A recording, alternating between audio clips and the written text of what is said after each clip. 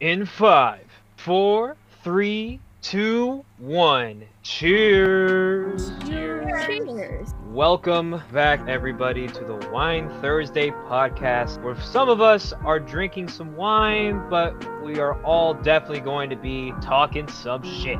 I'm your host, one of your co-hosts, Mario, and we also have Avery, It's good. Aya, Yurt. Marin, Hello. and Jess. Hi, stay hydrated.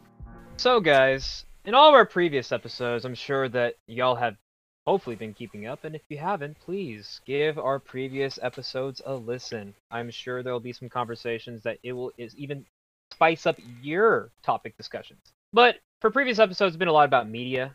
We touched on anime, cartoon. What better way to kind of segue that into talking about music? Now, a lot of you probably listen to a lot of different genres of music, ranging from hip hop to rock, even house, EDM. Shit, if you listen to classical, I'm down with that too. But here we're going to discuss music. And what better way to talk about music to explain to you guys what is music and why we love it? When it comes to music, anything really, instruments, even production, over the years, technology has kind of like made music really spicy in terms of like entertainment purpose and more than just kind of picking up something and learning it. It actually becomes even more than just a song. It becomes more kind of like a speech to us. It speaks to us. And for me personally, music is kind of like how you would say way to kind of interpret life, kind of way to kind of present yourself. Certain music genres kind of explain a person in one aspect, but not entirely. And music is just kind of a way to get away from the real world a little bit. Same way how people kind of treat video games. They kind of treat it as like some type of way to be outside of reality. Because I know a lot of you guys probably listen to music when it comes to studying, working out, or just laying in bed midnight the day before something big and you just kind of need something to relax you down. So I kind of want to ask the rest of my co-hosts in this pod, why do you love music? And what kind of favorite genres of music do you listen to? Take it away, Penny. Okay, Avery's indisposed right now, so I'll start. Well, really, like, to be quite frank, music has, like, saved my life in a lot of different ways. From, like, to the most grim, type of thing. I won't get into that, but yeah, it's definitely saved my life. And then I've mentioned before on this podcast that I was in the hospital this past year, and the one thing was definitely just listening to music. Avery was kind enough during that time to make me a playlist when I didn't really want to talk to anybody while I was in the hospital, but he was able to talk to me through music, through the music that he put in the playlist, so it was very nice. So I think it's really just like a universal language for anybody. If you don't speak the same language or you don't know how someone's feeling, then they can display that through music. Like my most like favorite genre is probably like pop punk, screamo type of deal. Favorite band, as all my friends here know, is Pierce the Veil. I only got like I'm really into EDM, but only like maybe like seriously as in the last 4 years because I went to like a bunch of raves and stuff. I mean, growing up, music has always been like very present in my life and like my household. Like our family was like the typical kind where like they're always like blasting like 80s music or like 90s like R&B when we're like cleaning the house, on the weekends. So like that was always like what I was listening to. I've said it a couple times, but like even when my dad would like be driving me to school or something, he would always be playing like anime OPs in the car. So like we always or he would always play like 90s like grunge music too. I had like a wide range of a lot of stuff. I remember one time though, I think my dad was telling me the story of when I was really really little. I was like sitting in the back seat of our car, and like my dad is the kind of guy where like he'll just like blast the music like through the speakers, and like I was tiny, so like I can like feel like the car like shaking, like I can like feel it like the vibrations like in the seat. And then I remember I was like telling my dad, I was like, Dad, I can feel the music. And he was like, What? And I was like, Yeah. And then like I think my dad said something where it was like, that's how it should always be. That's how it should always be. And I was like, I think I took that really seriously as a child. And I think that's kind of like how I kind of just interpreted music from then on, just kind of like it's something that'll like touch your soul like in a very very unique way. And like I've always used music as a way to like express the thoughts that sometimes I myself can't communicate all the time. Like I listen to like a lot of stuff, but probably my favorite genres of right now is probably R&B. I'm sure you guys know my favorite artist is Kehlani. I'm wearing her album shirt Show off the tat. in memory. I also have a tat of her from her. She's she Ooh. saw it on Twitter. She retweeted it. Oh, I love her. But yeah, and like similar to you, I like music has definitely played a part in saving my life in so many different ways. Yeah, I think music is just really, really beautiful in that sense and how it just can like, reach down in ways that we never could understand. I totally forgot to mention once you said 80s music, I was like, oh shit, I forgot. My dad's a DJ, so I forgot to mention that. Bruh. That's how he brought over my oldest brother and my mom over from the Philippines to the US. He made money through being a DJ. So, yeah, it's been in there for a long time. So. I think music has been something that's been a part of my life before I could register that I liked music. Maybe in part because I'm the younger one and my brother was already taking piano lessons by the time I could hear. So it was just already this thing that I could play. When I think about the genres that were playing around me, yeah, a lot of 80s music. I grew up on a lot of Hawaiian music because my dad just played the discography of, I think it's like the Casimiro brothers, if anyone listening knows who that is. And I'd listen to that over and over again. Earth, Wind, and Fire discography was like always on repeat. And then growing up as like a kid, my grandfather always picked me up, or my Lolo, and he was always playing Frank Sinatra. So those kinds of songs were just always playing. And if it was outside of that, all the influence came from my cousins, whether that was Disney or you started going into like punk and it's all like Fall Out Boy and Panic at the Disco and like I can't think of anything else off of that. But Paramore, yeah. I think just a string of bands. There was a point where video games and that genre of music collided, and to me they're like both synonymous to each other. So when I play Smash, I gotta listen to like Paramore or Fall Out Boy or something, um, for whatever reason. And then I think like the weird thing is growing up, I don't know. I was always jealous of people who could like go to concerts because I had never been to like an actual, I guess, artist concert, not like my band concerts or whatever, like like an actual music artist. Not until I think I got to college and I saw Owl City for like the first time. That was like my first concert, I think. It was with my best friend. Oh my god. That was the first time I had like seen a concert, but any time before that, I don't know that I had a favorite genre in particular. Like I wanted to understand music better, but I think in the time that we all grew up, like there was LimeWire, but there wasn't anything like really iTunes, I guess, yet. MP3 players were still a thing, so you had to buy your own music. And unfortunately, like video games, that wasn't something that I could always get my hands on. All my music came through either my cousins, my best friend definitely, and I think that's how I started getting into EDM, question mark, because I didn't realize Madeon was EDM when I was in high school, and that Madeon is also my age. So when I heard Madeon for the first time outside of being like a high schooler, I was like, oh my god, I've been listening to this guy since I was like super young. Same goes for probably Porter and Zed too. I guess I am leaning more towards EDM. That's probably nowadays because I listen to a lot of that. But yeah, favorite genres, I'm gonna say probably some jazz, some punk, and oh yeah, I'm a jazz band kid. That's why I like jazz. I don't know, it is kind of all over the place. Everything I just mentioned. I don't want to relist that. But yeah, music has had a big influence on my life. I kind of play the piano still, and I play the drums, and I just got a drum kit or electric drum kit, so I'm trying to get back into that hobby. Yeah, honestly, I love music, and it's just a huge part of my life. I'm a dance. I don't know. I was one of those Yeah. one of those kids that were like, their parents were like, okay, you're going to do either dance or gymnastics or learn to play the piano or go to singing lessons or whatever. So I ended up doing like all of those, but like for a month each or something. Me. Like- Me. Gymnastics I did for Like- a year, and that was it. Or yeah, like a year each. Like I did a year of ballet, and then I had to move schools, and then I did a year of piano. I think when I was like 3, I did a year of singing lessons, but then they were like, no, you're too young.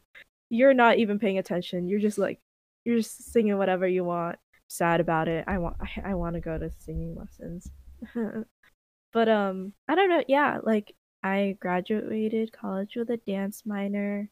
I play a little bit of guitar. I play a little bit of the ukulele. I like play a little bit of the piano, but like I feel like music for me, I have like this weird relationship with music where it's like I have a love-hate relationship with it where I love it. I love listening to it. I love like creating it, creating to it, but also I have this frustration with it because of like the creative aspect of it where sometimes I'll just like get completely sick of it where it's like I can't do this anymore. I can't dance to it. I can't sing a song or whatever just because it becomes too much. So I don't know. I guess I'm just weird and I have this like overstimulation with it, but other than that, that's my relationship. I listen. What do I listen to? I grew up listening to OPM. My first concert, I believe, was Regine Velasquez. So like, and then my second, and I don't remember who her partner was, but then my second was it was Glee with my cheer team. So like, I have this really yeah. Don't no. I can't. I'm just not surprised. No. Do not say that. Do not disrespect. You shouldn't be. You shouldn't be surprised. You know what's funny is that my mom used to be a producer for an OPM type of like entertainment group run by one of our family friends. So a lot of people who were like who would hang out usually at the time like at our house was like Gary V, South Border, Sarah Geronimo, people like Damn. that. They were just over at our house and like so they were all like my titas and like titos and stuff. Okay, we need to talk about that later. Just his off face is like, screen. what the? Okay, we need to talk about that later. We'll go into that. But what else do I listen? Oh yeah, I mainly nowadays I go through this cycle where I listen to the songs that I have to choreograph to, and that's all I can listen to. But other than that, probably the songs on the radio that my sister shows me because she's a very pop person, and then probably musical theater because dance. Lit. I don't know why I didn't I'm- plug this. Oh, sorry. No, go I ahead. was gonna. I think with the love hate thing. Okay, no, that's unrelated. I'm not gonna get into that. But in terms of listening to stuff, because I think, like Mario said, if you're doing work or something, and then I thought of our like Spotify things for 2021 or 2020. I don't know if everyone did that, but my entire Spotify thing, I want to say I'm just gonna call it for COVID. It was like all lo-fi. Like everything transitioned away from every playlist I have into Yours was definitely. Yeah, mine was like all lo-fi and like Persona 5 music, and that was it. And I didn't realize how much I had all of that on repeat. And then I guess another like to Jonathan's question last week, like guilty pleasure is when I'm listening to music, I listen to anime songs by this one YouTube dude who plays them in all classical. Like he rewrites all of them, and I just listen to that because it's like there's no words and it sounds beautiful and I can get work done. I don't know. Classical for some reason like turns on a switch in my head where I'm just like, all right, it's like hustle time. Yeah, sorry, go ahead, Mario. You know, like oddly for me, I can't listen to like any music if I'm trying to concentrate if it doesn't have words. Like if it doesn't have words, then I start Oh, getting that's sleepy. interesting. I think because like it keeps me, even though it's like distracting, it keeps me awake. I don't know how else to explain it. Like it keeps me somewhat like on track, rather than like deter me from like doing my work. Yeah, I'm the opposite because if it has words, I like get into it and I start singing and then I start paying attention to the words. yeah. And like if I'm typing something, I start typing the lyrics because I'm just focusing on that too much. I'm like the same as you, Avery, think but like I would listen to like musical scores from like my favorite movies or something. I don't know. It just helps me focus more, and then like it makes me feel like like I need to get shit done now. Like this is a moment. Yeah. See, I think because I completely just have opposite. that ability to split like the words from the music, but the words somehow it is still in the back of my mind, so it's keeping me attracted at least to like my computer if I'm doing computer work. I'm completely the opposite. I can't listen to like anything when I work because what will happen is I'll zone out and then my brain is wired to choreograph. So when I zone out, I like choreograph like on whatever I'm working on. It's so bad. You do tend to dance whenever there's music on, especially if you're feeling it. Like you'll just be doing like some You'll call sort out of thing, and moves. I know. They'll be like, And especially "You like should do if this, it's try this." if someone kind of starts dancing, you'll be like, no, this is how you do it, and then you do it. Yeah, Or like, let's create a routine right now. that's my brain. That's For why those I have who a did love-hate relationship. For those who didn't know, Jess is a dancer. Yeah. Oh, and she But- was Dance minor. your captain. Yeah. Yeah. But Yeah. anyways, just to finish off the topic, for me, music, I've always listened to music whenever it's driving, whenever it's just going to school. I would listen to music in class during high school because I honestly cannot concentrate in class most of the time. For some reason, having one earbud in would be enough for me to like listen to two things at the same time. I guess you can say that's a multitask. That's why people should get AirPod Pros, because then you can just put on transparency, and then you can listen to everything outside, and then while listening to music. Apple, But- please sponsor us. Thank you. Definitely. Honestly, when it came to music, mostly I'm more of a hip hop rap kind of guy. That's my top genre. Next to rock would follow that too. But I think hip hop is more of an influence to me because it's caused me to like learn kind of rhyme schemes and kind of actually opened up a dictionary. I'm not gonna lie with you. It kind of caused me to like look at a thesaurus, kind of look at anything that will make me. It'll teach me like words I didn't know existed, but mean the same thing as the most basic words we all learned. Mhm. Mario's a very And- good lyricist. Yes. Lyricist. Yeah. Is that how you say it? Mhm. Yeah. Yeah. Lyricist. Yeah. And a very Good good writer. freestyle list and rapper, I think. Um, Mars I- bars. yeah. That's why I call myself Mars Bars. But also the fact that like it kind of took a while because there was a moment in high school where I would just sit down at lunch with my friends and I would zone out to mute to an instrumental that I really liked a lot, and I would spend all of lunchtime just kind of writing. My friends would just have no idea what the hell I'm doing because I zone out of the conversation, and then all of a sudden I get right back into it when someone's like tapping my shoulder and be like, "Hey, are you good?" Like, yeah, I'm just doing something real quick. He's like, "What are you writing?" I'm like, "Lyrics." I'm like, "You write?" It's like, "Not really, but I'm giving it a shot." Takes a while. A lot of crumpled pieces of paper were in my backpack during those time of days, because like it would take me no longer than 5 minutes to just. I wouldn't even bother erasing. I just crumple up the piece of paper and just throw it in the recycling. I would just be like, "No, this ain't it." I do that like Damn, you 100 kill times. trees like that? Unfortunately, yeah. That was just me, but it caused me to like really look at hip hop, look at what rappers be saying. Like, for example, one of the first people that I would listen to on the daily was Nas, and Nas was more kind of like a '90s kind of rapper. People like to glorify the '90s, but I'm gonna be honest with you. There's artists in today's decade that do the same style. They're just not mainstream, but that kind of art's still there. And it was more emphasized in the '90s because back then it wasn't about what they call trap, because now that's a new kind of rap genre that kind of hopped in the scene not too long ago, where it was like it kind of changed the rap game a little bit. It wasn't about more what you're saying, it's more about what kind of like wordplay, kind of messing around with certain words and then mix that in with some increased production on like bass, and like just it creates something else. Now a lot of people will say mumble rap trash, and for the most part it is, but a lot of mumble rap is really just an expression. It's just something you can vibe to. You don't necessarily have to say music has to be something you can like sit down and be like, "Oh yeah, I could totally relate to it." Honestly, sometimes music is just you just want to put something out, and you just want people to just like kind of head bop to it, you know? So that's what I like about music. But since we've been talking a lot about artists and like whose concerts we've been to and who we like the most, kind of want to jump into that because I think all of us here have been to at least one concert outside of a school event. Yeah, maybe so. Yes. Got it. Mhm. So Did you want us to raise our hands like in unison or what? yes, because Professor Mario is kind of waiting for that. But anywho, we all listen to a bunch of artists, and a lot of them hopefully some of us have gotten the chance to see some of our favorite artists in person in live. However, some artists that we love and enjoy are a lot different live than you'd be hearing on a studio record. So what I like to ask you guys is, who was an artist that stood out to you the most? It could be your favorite artist, or it could be an artist you just started listening to and you saw them live and you just thought, damn, they're actually really good.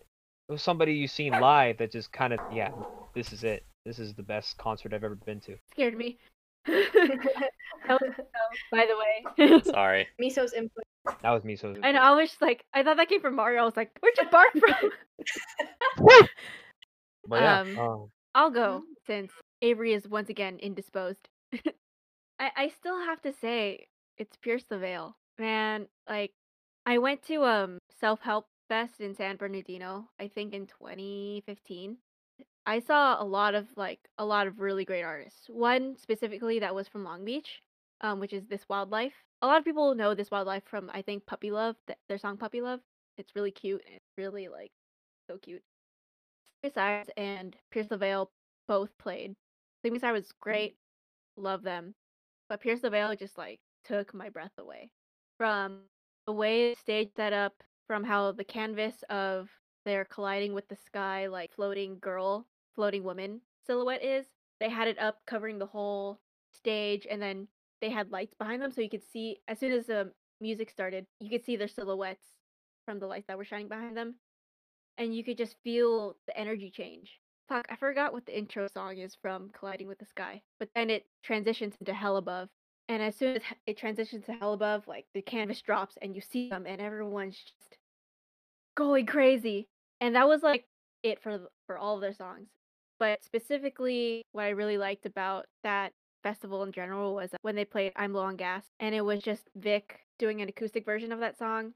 I don't know, that I was really going through like as I mentioned before, like going through a tough time.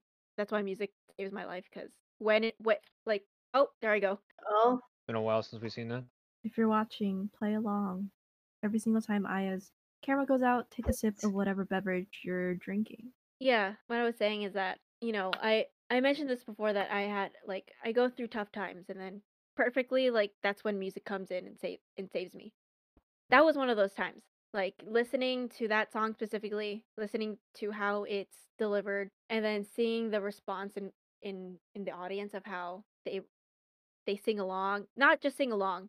In most like songs, there are like layers to them. Like there's like you can kind of hear like a hype man or like something like doing like a back audio type of like ad lib or something. There's kind of some of that in that song, and the whole crowd does harmony, melody, and then the ad libs. For some reason, the front part of the audience did the ad lib on one specific part of that song, and the rest did like the melody and stuff. It was oddly like very, you could feel how unified everyone was. And that was throughout that whole set. And that's how I felt every time listening to Pierce the Veil, either live or just in the car or something. I can honestly say like they are the specific band or artists that have saved my life, and that's why I listen to music. there's like a lot of concerts that I can like think of that were like really important to me. But the first one probably that came to mind was probably in 2016. I went to a Coldplay concert for their A Head Full of Dreams tour. It was at the Rose Bowl, and it was one of the most beautiful concerts that I had ever been to, like my whole life. It was really cool because when you walk into Rose Bowl, they had like these light up colorful like bracelets, and depending on like where you were seated like in the stadium, your bracelet would like light up, and it would be like in a certain color, and it would go off at like a certain time. So like Ooh. throughout like the concert, depending like if there's like a song or something, you would just see like a wave of light. And like their tour was very like with a whole bunch of like rainbow colors, so you would just see waves of rainbows like go throughout the whole stadium, and like it was really really Ooh. cool. Yeah. And ever since I was like little, like my dad always played like Coldplay. Like he got me really into like, oh, I forgot to mention this earlier, but like besides like R&B, I also love like alternative stuff. So like alternative rock, pop, alternative R&B, like those are like my favorite genres as well. And growing up, Coldplay was very important in my life, and it got me through a lot of hard times. When I was at the concert, I remember they were like playing a couple songs, and there was one moment where they're gonna go into the next song, and all the bracelets they like turned off for like 10 seconds, and everyone was like, what's going on? What the heck? And then all of a sudden you just see all the bracelets turn yellow, and that Ooh. that and like everyone was like, oh my god, what?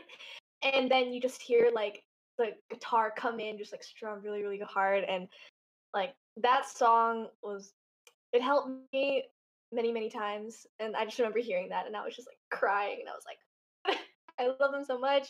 And then I remember like earlier, like later on in the concert, when Chris sang "Fix You," he did this Mm. thing where he just kind of like laid down like on the stage, and he just was like, I just want to like lay here and just take in the moment, and he just let the whole audience sing that whole entire song, and like he was just quiet, and you could just see how much like that song had like affected so many people, and it was so beautiful. And yeah, I think that concert is probably one of my favorites ever. I don't go to a lot of concerts, mainly because couldn't afford it. I can probably count how many I've been to. I've been to 4. I think I've been to 4. The Regine Velasquez one, the Glee one, the Jonas Brothers one that we went to together, and I think I went Yes, to Jonas Brothers. Woo! yes, and I think the one right before that I went to a Taylor Swift concert with my sister because that's my Me sister is too. a Swiftie. Dude, Me I met too. Ruby Rose at a Taylor Swift concert. It was great. Dang. Uh, Yeah, I've only been to those 4 concerts, and I think I don't know. I feel like the one turning point moment for me was probably when my phone mic broke at the Jonas Brothers concert. That was probably it. I Damn. mean, yeah, I think Mario, I wish you were there. yeah, It that was was it. that was a time. It was good. It was a really good concert. I really think besides the disappointment of my phone breaking, I got a good vinyl out of it. That was fun.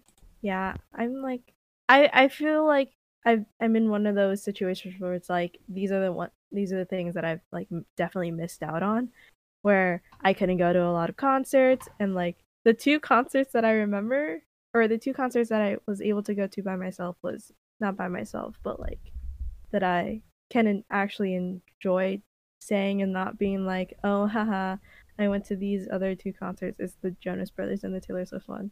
But can I just say Glee was great? I Glee was agree. really good. I'm It was 100% such a good with concert. you. Like, As love- much as some of the Aw. cast and stuff are kind of trash, mhm. whatever. Like you can't help but like just admit that Glee was a certain part of your life, and you can't get rid of it ever. Yes, absolutely. But if we're thinking about it in a different way, my favorite concert that I went to was probably Newsies Live, gotta say. I watched Okay. it like 3 times. You can't say that shows aren't technically concerts, because they are. They're just Oh yeah, plot it's based. definitely like yeah, You know? It's a showing. I would argue that anything that has music in it and it's a showcase is in its definition kind of just a show, or Yeah. like at least a Mhm. concert of displaying music. Like it falls within the category. Yeah, Newsies was great. I went backstage. That was a fun time. The What? cast opened. Yeah, because my cousin, his best friend from college, was in the cast, so we got a tour backstage. It was fun. That's cool. It was only at Pantages, but backstage Pantages was fun. Contagious. Last thing I saw at Pantages was Frozen, Oh, Mhm. but it was good. I'm sure. I think what I saw at Pantages is probably my favorite show that I've watched, which was Phantom of the Opera. Dude, I watched Wicked at Pantages, and it was great. I want to see Wicked so I couldn't badly. afford it. I wanted to as well. The only thing was that there was like a group of people who it was me, my mom, and my grandma, and we went to like a restaurant beforehand that was also like a bar, and there were people there that were like drinking a lot. And when we sat down at Pantages, the same people sat there like beside us that we noticed. One girl threw up, and we had to sit through the whole first act smelling the Oh gas. yeah. Yeah. And the good thing about my outfit that day was that I had a scarf. So like me, my mom, and my grandma were all just sharing a scarf, just going like this the whole first act. Yeah. Mhm. The show doesn't stop for anything. That's actually a really common know. thing, by the way. Like when people just throw Yeah. up and it doesn't stop, you just keep Yeah, going. but the good thing my mom's kind of like a Filipino Karen is that like she went to like a manager or something and just complained. And so we got like free food and like beverage tickets or something. And I think the whole row did.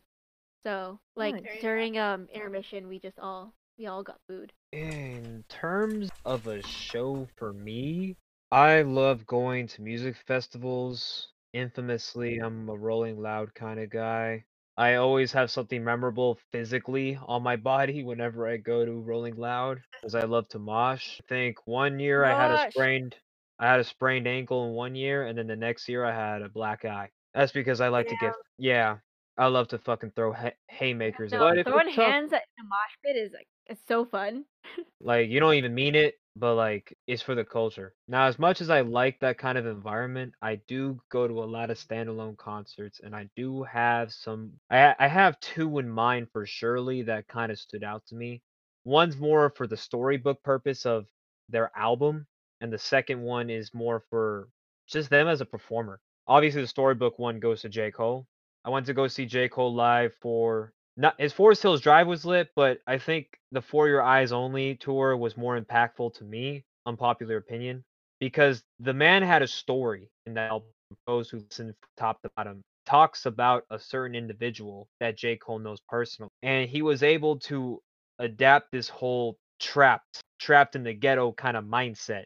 Like he walked into the concert wearing, I don't know what the proper term is, but it's like a jail fit. Walked in with like prisoner number with this and that. He was in handcuffs. He had people in like escorting him to the stage with handcuffs. And people were like, "Yo, this is kind of crazy."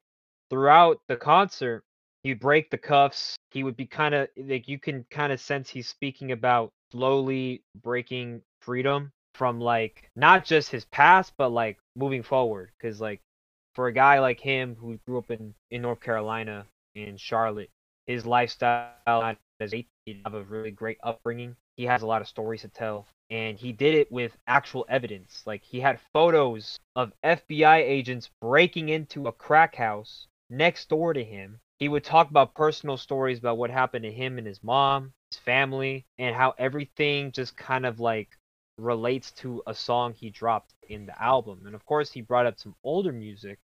He even taught us some secrets, like, for example, if you didn't know, Neighbors by J. Cole, the instrumental for that is actually the reversed version of Forbidden Fruit. Yeah, I love that he did that. It's like so sick. Like, after he played Neighbors, he was like, hold on. I don't think y'all really understand where I got this beat from.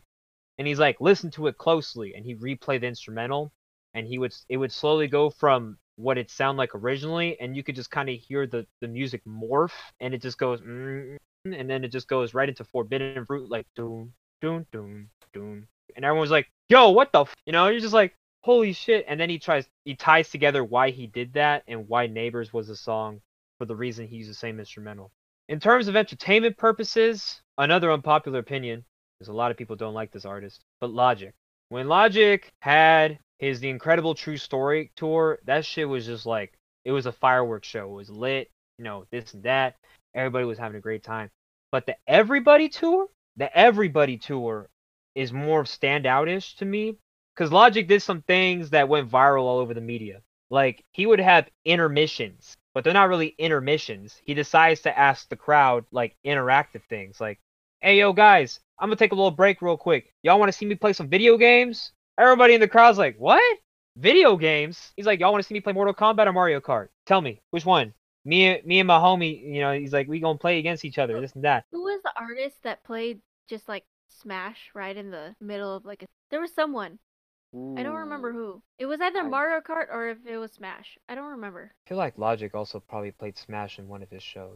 Yeah, if I anything, don't it's know. probably Logic. But I just remember just like, hold on, why? But at the same time, like, that's kind of dope. Like, this is kind of like people are getting into something that's definitely not what they paid for. But it's something that's just like, oh shit, he did that. Another thing that he would do that a lot of artists like to do is also bring fans on stage for them to like be with them. And Logic is one of those people that like, there was a fan in the crowd. Fun fact, the kid that he picked out in the crowd was holding like this big ass poster saying, I can rap to all these songs. He had like a big ass poster. He had like a list of like a queue of Logic songs that said, I can rap this, and this, all word for word. And then I guess during the performance, Logic kind of like saw that poster and he kind of cut the performance in the middle of a song. He just cut it off. He's like, whoa, time out. What does your shit say? You can rap anything? And everyone's like, oh, because they thought like this kid, oh, he just wants clout and shit, oh, okay, he just wants to, get something out of it. But he's like, all right, you know what? You really think so? I'll bring you up. So he brings up this kid who happens to go to my high school, which was like, what? Oh. He went, yeah. Damn. And that kid also makes his own music. He has a SoundCloud and kind of like he has his own like catalog of things that he wrote himself. I didn't know that until after the fact. I looked him up because a lot of my friends on social media were like, "Hey, yo, that's that kid from Carmine." I'm like, "Really?" And I was like, "Damn." Logic chose him out. He asked him what his name was. I can't even think of his name. I just know he was from my old high school. But he asked him like, "Okay, so I have these songs on your poster. Which one do you want to do?" He's like, "Dead ass. I'll give you a second mic." And he's like, "Hey, yo, give me a second mic." And everyone's like, "Yo, he's being put on the spot right now. Holy shit." And so shit like that was just like, damn, he just said, "Fuck it. I'm gonna give somebody else a spotlight on my show and see what they got. If they fold, they fold. If they don't, that's clout for the night." But anyways, I think he chose Flexecution, and then he just Logic himself turned his mic off. You can kind of see him just kind of like turn his mic off, and he just kind of like let the kid do the whole song. And the kid, at least for Flexecution, was not capping. He actually did word for word. He also did kind of sound kind of mumbly at certain points, but like, come on, man. Like, you really gonna catch up to that type of flow? Like, my man was on the spot. He was probably nervous. Probably had sweat going down his head. No one really expected him to be like 10 out of 10. But he was damn near pretty good. And like, shit like that, like, damn, that's dope as fuck. Shit, entertainment. When a performer, when an artist does more than just show up, do a couple songs, and then dip, it makes the concert more enjoyable. Not saying that we're not enjoying the music they're performing, but it's like that little extra that they do. It kind of shows that they like really put some effort into their shows. It doesn't seem like they're just getting paid. They're getting this check. They're gonna jump in and then they're gonna bounce. Like, they really be doing something with their show, and it shows like their passion to what they be doing in their life because they're artists. They put their life on pen and paper, and they expect us to just believe that's all they do. But no, they're human beings too. They like to do other shit, so it's pretty dope. Yeah, that's why I think everyone was pretty upset when Paramore announced that they were gonna stop doing Misery Business at their shows, and like it's granted understandable that that's not that what that song entails doesn't match with what they're trying to do now. I get that, but in all of their shows prior to them saying that they were gonna do it anymore, they always chose someone from the crowd to do the bridge right before the last chorus, where it goes like, "I watched this wildest dreams come true, not one of them involving you." Like that whole thing. They would just choose someone out of the crowd. In a lot of cases, like you would get a very, very good singer belted out. Like, it would make numbers on like YouTube and stuff. Like I don't know, I always viewed artists who do that, like say like Jason Mraz during that song with Kobe Kelly, Lucky, right? Lucky. Lucky, yeah. Yeah. He would always like at his own concerts, he would pick someone out of the crowd to do the Kobe Kelly part. I always viewed those type of artists who just would give someone a voice if they were confident enough, even if they were good. Like the main point was that they were confident and they wanted to do it. I always like admired those type of artists who just gave the floor, no matter what happened. Same thing with who sings for Jasmine in Aladdin? He's Filipino. Lea Salonga? Yeah, there you Lea go. Yeah, Salonga. yeah. Yeah, there you go. There you go. There. Okay. At all of her concerts, if she were to do the Jasmine part for A Whole New World, she would allow like a guy to come up and sing the Aladdin part. No matter how well or bad it went, she would just go with it. And there's just something about those type of artists who just give the stage to people who feel like they have a voice that needs to be heard. More power to them. It's all around just great, no matter how bad or good it is. While we're talking about shows, I kind of want to ask you guys, is there like a couple of artists or like one specific artist that like you haven't seen yet but like is on your bucket list? For me, it's probably, well, I still haven't seen Kalani, which is kind of like surprising. I do want to see her, but her and Out of all people, Ariana- you haven't seen Kehlani? I know I know, but like besides her, I really, really want to see Ariana Grande and Bruno Mars. I just feel like they would just be so good, like entertainment wise. Bruno Mars live is so. It it's sounds so good. fun. I saw him Sounds so twice fun. live. It's Mhm. so good. Like his Super Bowl performance is like easily like in my top 3. The only thing about Bruno Mars is that a lot of his songs that he does live, if you've seen it like maybe on YouTube, like his Super Bowl like version of whatever songs he did, and like I don't know how, but there are certain songs he'll do like consistently in every show for how many years. Like if you've heard a version of that song that he did live, it's the same thing. It's a hard question. I'm trying to think of like who would want to see live. Maybe it'll come up when I think about cause like I've been to a handful of concerts. Like growing up, I have like I said, my first concert was Owl City, and I was already like 19. So up until then, I hadn't seen anybody live. And I think I would say like every concert I've been to, I'm fortunate enough that the artist ended up being like just as good. Trying to think of like bucket list wise, like I'm fortunate that I finally got to see Fall Out Boy. I finally got to see Panic, with Aya, and like I've always wanted to see a band live like that specifically. EDM is a different story. Like depending on the artist, I mean, most of it is visual. If I had to put EDM like in terms of most memorable ones, like it's definitely Porter, Madeon, and Zed. Because I feel like out of Yeah, just which we've all visuals, seen. there's a lot of intention with it, and I think Odessa is another good runner up because they had drones. and they Odessa. also had live drummers, which was really cool. And it wasn't just Yes. like you're not just gonna listen to beats. It's like let me have a live band do it for you. Same goes for Brass Tracks because he plays the trumpet and he like does his stuff live, which is really cool. I think an artist that I don't know, I'm lucky that every concert I've gone to, like the artist showed out. But I think one that was memorable was at the time, I didn't know who The Weeknd was. I wasn't there for The Weeknd. I was there for Schoolboy Q and Jhené Aiko, and they showed out. Like that was I think that was the second concert I went to, and that was with my best friend as well. And I was just like, whoa, because this is like 2013, and so in my head, like their Mm. music then is kind of like they opened for The Weeknd. That's how. I mean, I know they were traveling together with like TD and everything, but it was the Weeknd show. We didn't even stay for The Weeknd. We just after Schoolboy Q and Jhené Aiko went on, we were just out. Like that was it. And that was really cool to see live. And since then, it was like, wow, I'm glad I got to experience that. And I think that was the time where I really just got into J. Cole and Kendrick, and I really got into their music, and it was like, wow, these lyrics, like to me, in the same way that I see D Smoke, is the same way that I see like J. Cole and Kendrick. It's just like this kind of lyrical genius where I'm like, they're not just writing songs, they're writing about life experiences mixed in with metaphors and intellect. Like, and I'm sure a lot of artists do that as well. Like, I know Mario can speak more on that, at least with what I've been touched with and what I've come to like. And J. Cole, especially, like when I first started listening to him, like, wow, I think, no, I haven't seen him live. So I guess he would probably be the person that I'd want to see live on that bucket list. The other one is Chloe Kai. If anyone knows who that is, but for our We listeners, almost went to Kolohe Kai. yeah, I really wanted to see him. I mean, not necessarily when we were almost going, but like just in general, I've been listening to him since high school, so it's like kind of growing up on his island music. And he's not a super big musician, but definitely in Hawaii he is, and he always performs. And I'm like, man, if I could just go see him there, that'd be cool. Or wherever he is. And Bruno Mars, that would be pretty cool too. But I did, just to end on that note though, I did see, who have I seen live? I did see Ariana Grande live, but that was for the first album. That was actually really good. Ooh, so good.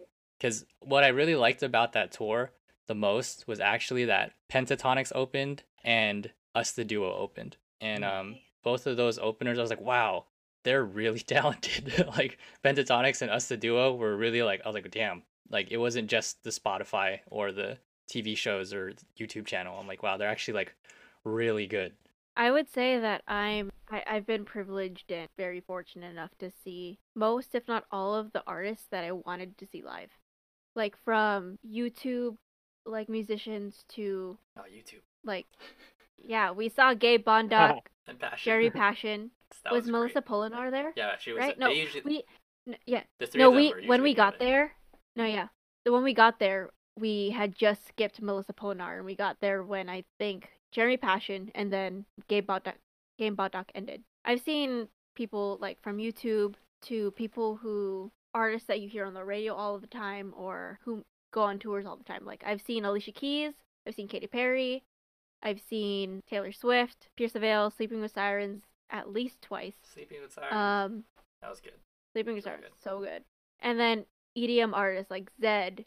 I've seen Zed 5 times. Galantis. I've seen. And it's just like dude, the amount of raves that I've been to. Oh, there I go. Oh, Count is worth a shot. The amount of raves I've gone to in the last like 4 years.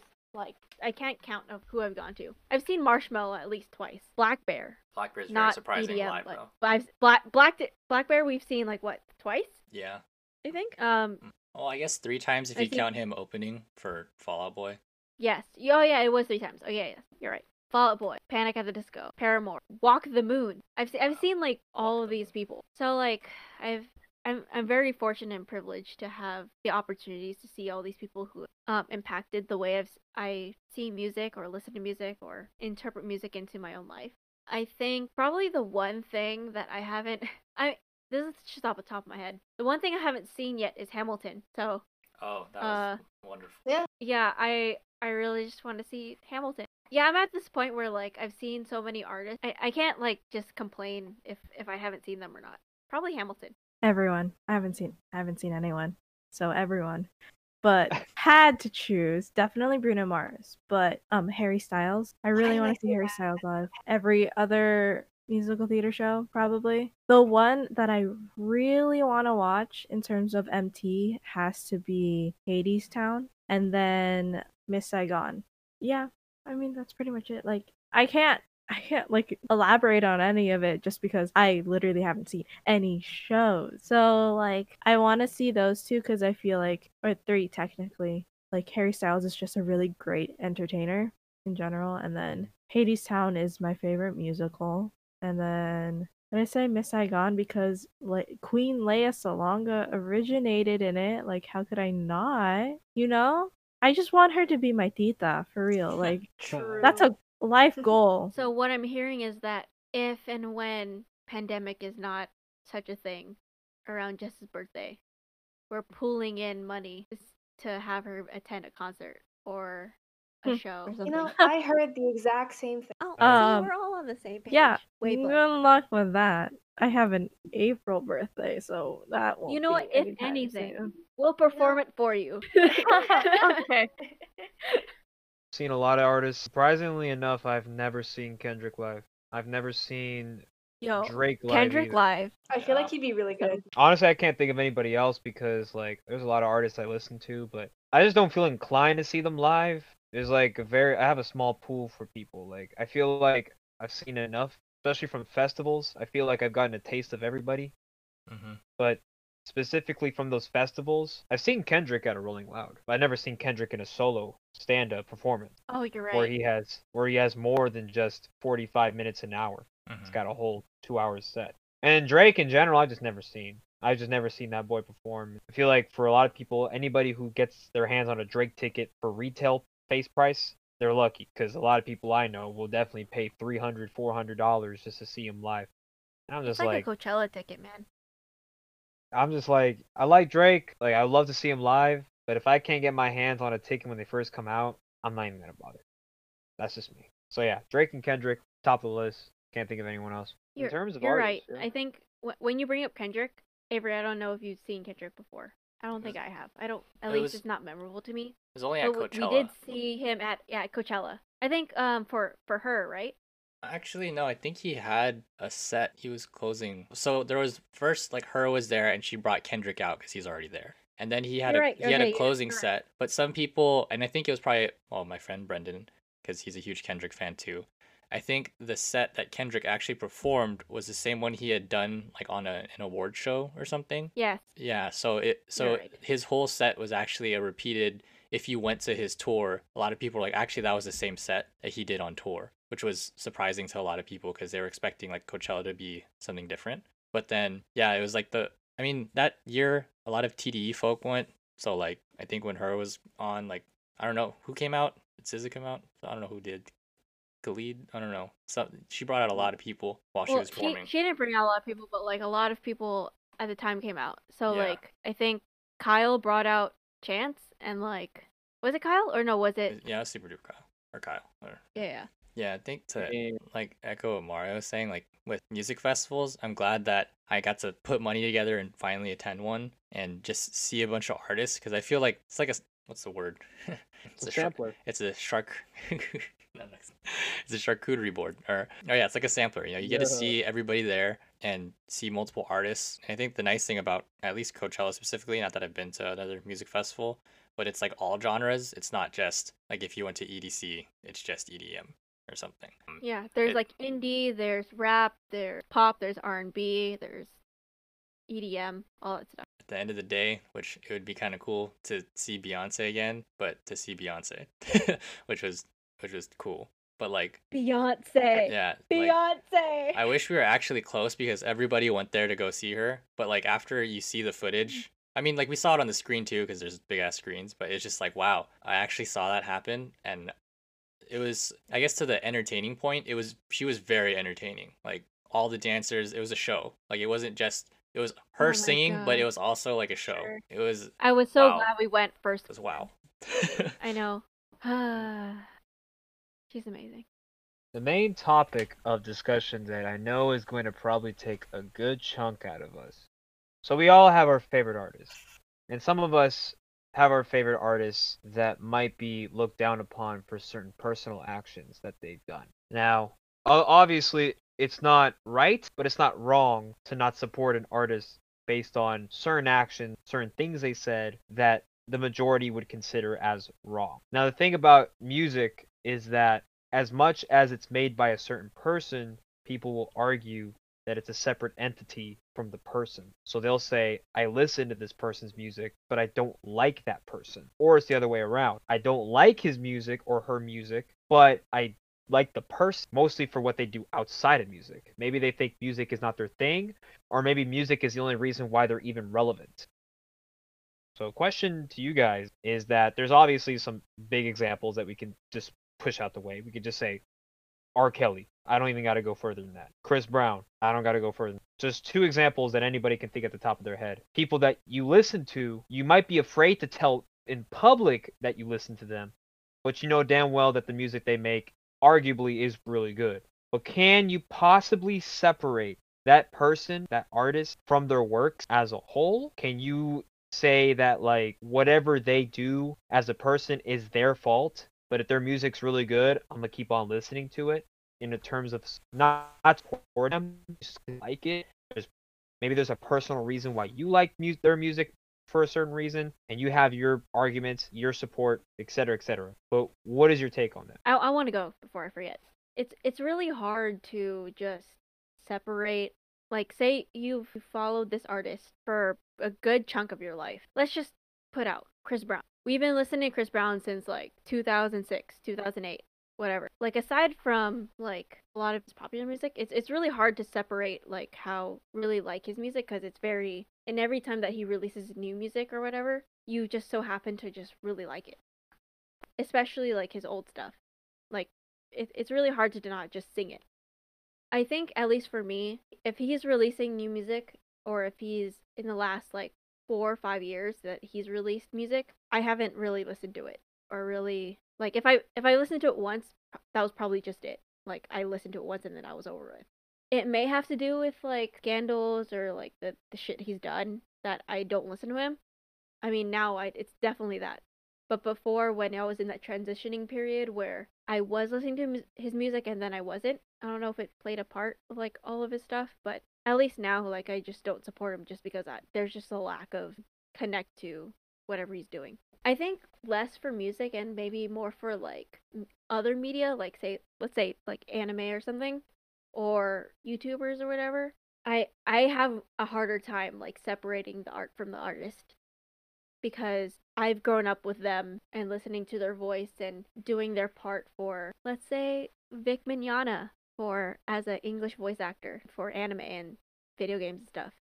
In the last like couple years, he's had a scandal of like sexually harassing fans and other voice and female voice actors. Even now, it's really hard for me to just disconnect from the work he's done because I'm really attached to the work he's done, like Oron, Full Metal Alchemist, Brotherhood, all that stuff. It's really hard for me to just separate from that. But I know that even if it is like a rumor or if it's not true or whatever that he's done those things, you should really just take those into account and like be wary of those type of people. But it's really hard for me to just be like, oh no, I fucking hate like Vic Mignogna now. It's hard for me to just separate certain artists. Maybe like for the majority, if I'm not if they didn't mean something to my life, it's really hard for me to just cut them off. Yeah, I think on that, like on the R. Kelly note, because I mean I love Space Jam, and I Believe I Can Fly was like one of the first songs I would not stop singing. I think that was probably the reason that I wanted to get into singing, because I remember doing like, I don't know, we've all had that Christian Catholic school upbringing when you have events or something, or parents like, oh, like you should go sing, and like because my parents just hear me sing I Believe I Can Fly all the time as a kid, and like go sing it for everybody and karaoke it, and I'd just be like, I don't want to do this, like this is my shower song, like leave me alone. And then you grow up and it's like R. Kelly did what? And yeah, to disassociate those things, it's like to separate the artist from the art, but then also it could be the nostalgia tied to the music itself. I think for those songs that, though I had listened to R. Kelly in a long time, but it's just like for all of his old songs, it's like they had an impression at some point in my childhood, but then you think about when all of these incidents with him happened, and then when he wrote the song, it's just like, okay, wait, is that song about that girl? And it's like, oh no, that's kind of, no, I don't know if I should be listening to it.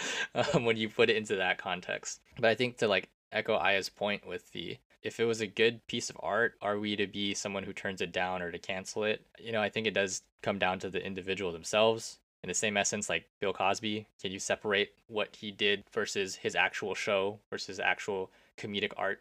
I think I don't know if I is here or not, but there was another thing recently where there was another DJ or producer that said something about working with Zedd on the original like Clarity album and track and everything, and saying that like he wasn't credited for like work that he did on the album. And Zedd, and you know, we all know Zedd has blown up into not just being a DJ, but he's producing music for pop artists, right? Like he's it's literally like Zedd has a song featuring, I don't know, Selena Gomez or Ariana Grande or Kehlani or whatever, right? He's starting to do singles for everybody. I forgot who the artist was, but that person like put out a tweet saying like Zedd never credited me on this, and he's taken all the success because of all of that, right? And now he's this big time musician and everything. And I think what's hard for me to separate from that is, though if he really did do that, there's a lot of digging into it that some people were saying like, oh, that's really shady of him and everything. But then also when I look at his career, I'm like, well, he also isn't like a fake musician. He's rooted in drumming. He's rooted in music. Like he knows what he's doing. So I can't really say that like he's a phony of an artist if he's made this much of a career out of it too. So I guess, you know, in terms of any form of a scandal, that can take the form of anything. Whether it's the person, they did something like R. Kelly or Chris Brown, or they, you know, they cheat other artists and they don't credit other people, or they steal music or something. I don't know. I think to Aya's point too, to separate yourself from it, how attached are you? Like I mentioned earlier, the nostalgia to the art. Does it mean something to you? Does it not? Am I willing to look it over based off of how much I enjoy the art that was produced by this person? I think that also goes back to a lot of controversy with ghostwriting. Because now, all of a sudden, these past couple years, like, not just rap, but like any genre, people are starting to speak up that, oh, I actually wrote that like 10 years ago. And you're like, what? People don't realize that just because somebody writes maybe the lyrics or does the production, as long as they're credited in some way, then it's okay. But some people kind of forget that the credited things are in print, like it's in fine print. Nobody really cares to see like the credibles, because they only care about who wrote the song. I mean, not who wrote it.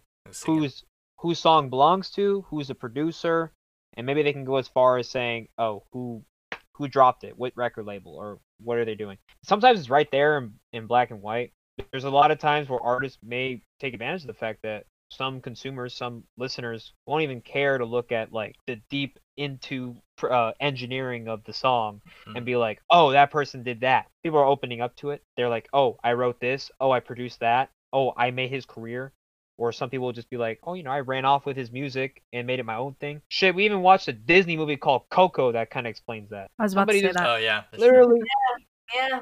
literally, man's ran off with his credited song that he never gave credit to, but because I'm drawing a blank with the musician. It was like De Los Reyes, I think that's his name. But whoever it is, he was the one performing that song to make him famous. And it's not that he's a fake musician, because obviously he knows how to play the guitar, he knows how to sing, he knows how to play the part. But the thing is, when you don't give credit to who did it originally, it does drive some controversy. And something like Zed, you're just like, oh shit, damn, Zed really did that?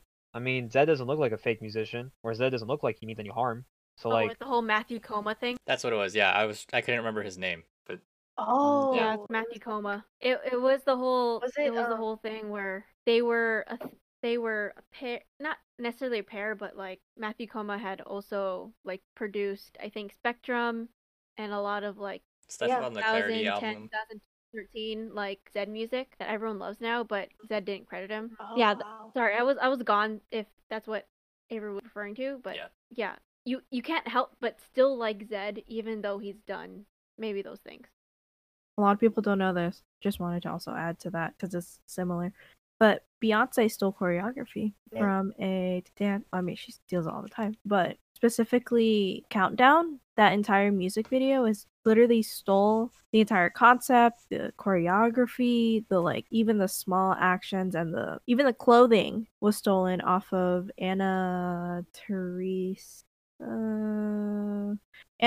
de Keer's Micromaker. I don't know how to pronounce her name. She's Belgian. But I feel like at that point, when Beyonce was approached, she was like, oh no, I was just inspired by it. And everyone's like, well, if you were actually inspired by it, why didn't you give credit? Why didn't you say inspired by this choreographer, inspired by this like dance movie, that dance film? Love Beyonce, but a lot of her choreography is stolen, or she steals it. And I feel like it's also one of those things where is it Beyonce's fault? Is it her choreographer's fault? Is it everyone in the production's fault behind the scenes? But also, should we fault Beyonce because of what she said afterwards? Like, who's actually to blame? I want to kind of, I don't know why this reminds me of it. It reminded me of like when Big Time Rush was like the show was a thing. Yeah. You couldn't help but just be like, I don't know if there were episodes about it, but like, you know, they took inspirations from other bands that the producer or the director or whatever had produced for before. But I don't know. Like, I think that show and maybe like kind of opened my eyes to be like every pop artist or every like radio artist is going to do that. Like, they're going to steal from someone, and it literally is stealing, no matter how much they say. Like, they're going to steal something from someone and they claim it as their own, but then feign as if it's inspiration. It's kind of just this like beat around the bush type of thing that every famous artist does.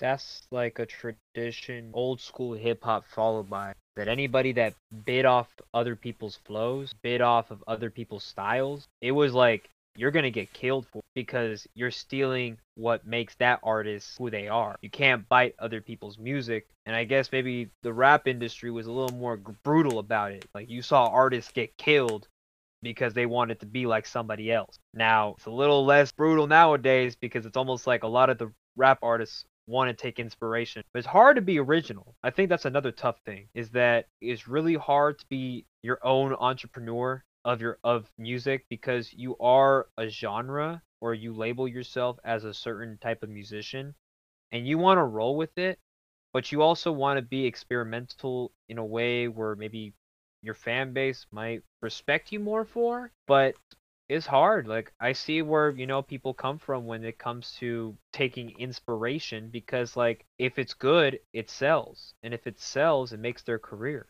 And that's just something about it. I agree, and that's why I think it's really hard for anyone outside of the Black community to be a rapper. Especially like, there's a lot of Asians, I'm just gonna say Asians because I know a lot of Asian rappers. It's really hard for them to be taken seriously or to produce like their own music. There's like a fine line between inspiration and like appropriation, stealing or whatever. I like a lot of like Asian rappers, even if they're like small time or like, I've only listened to one song of their one album or whatever. Like, I happen to like it.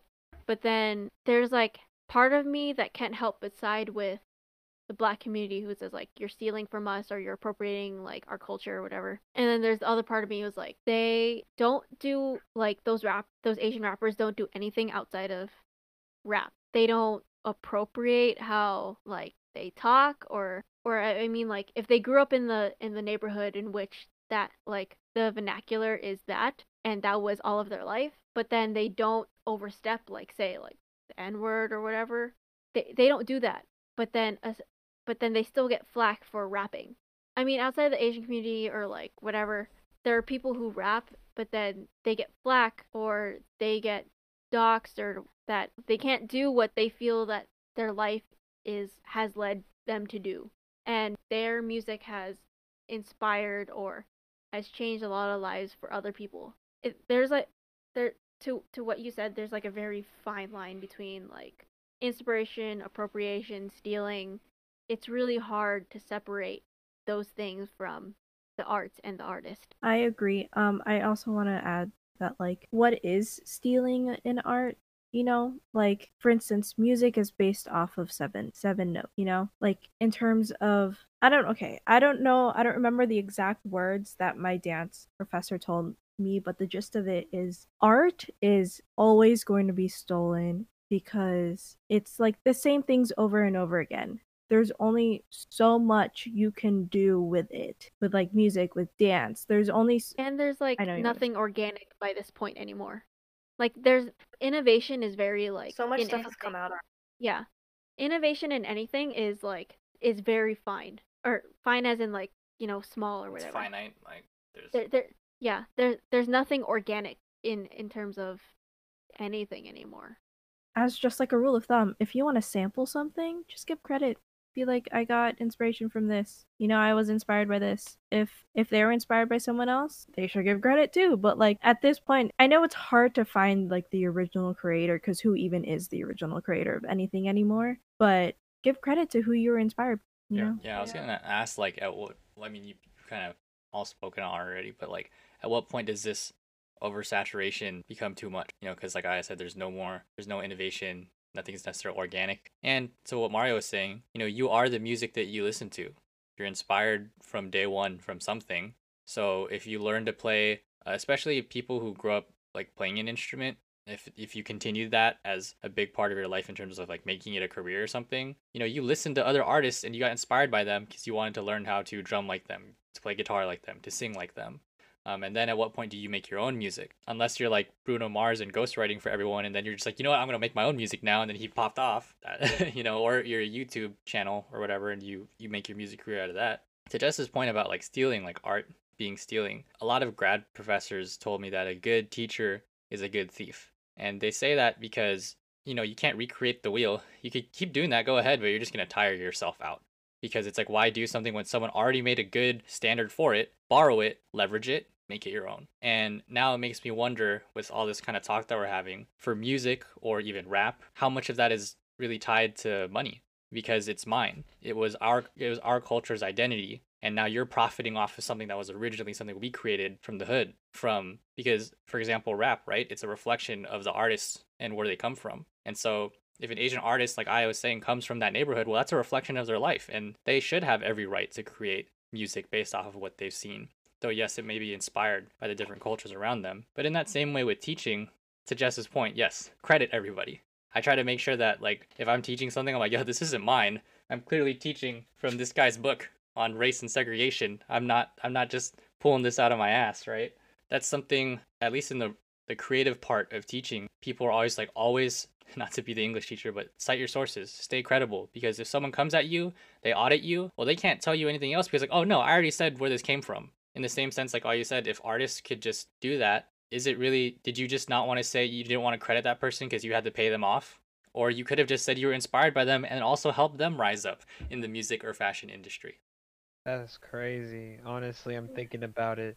If you think about rap in general, started off with this kind of like, it was experimental, especially when they introduced it back in like the late 70s, early 80s, when rap was really just trying to make a move. But then later on, it became more kind of like storybook, more like descriptive, became more kind of like realist. People would talk about where they came from, what their homie did the other day, or like what they got to do to get to this point. And then slowly it became kind of like, okay, well, rap is like cool to tell in a story, but how about we start being more metaphoric? How about we start using more, I guess, say English terminology? Let's kind of like spice it up a little bit, because people like a good song, but a lot of people that are into like lyricism, which is like the concept of really looking into what they're saying and how that might hit, like, oh shit, damn, that was there. And then going into like that trap rap, which in my opinion, I think it started around 2013, 14, where trap rap was kind of like on the uprising. Nobody kind of wanted to listen to that because it just sounded so inaudible. It sounded like mumble. Like literally you can hear somebody just go, Hannah Montana, Hannah Montana, Hannah Montana. Like it's just like, what the fuck are they saying? But then you just like listen to the music and you're like, oh, this shit's kind of nice. Oh, hey, hey, hey, you get lit to it. And then the things that they be saying in this trap music, like I said, rap culture is mostly originated from blacks. So of course, they're going to be talking about what the 90s would like to emphasize or the early 2000s wanted to like explain to their listeners. But now they're going to take it into a glorifying way.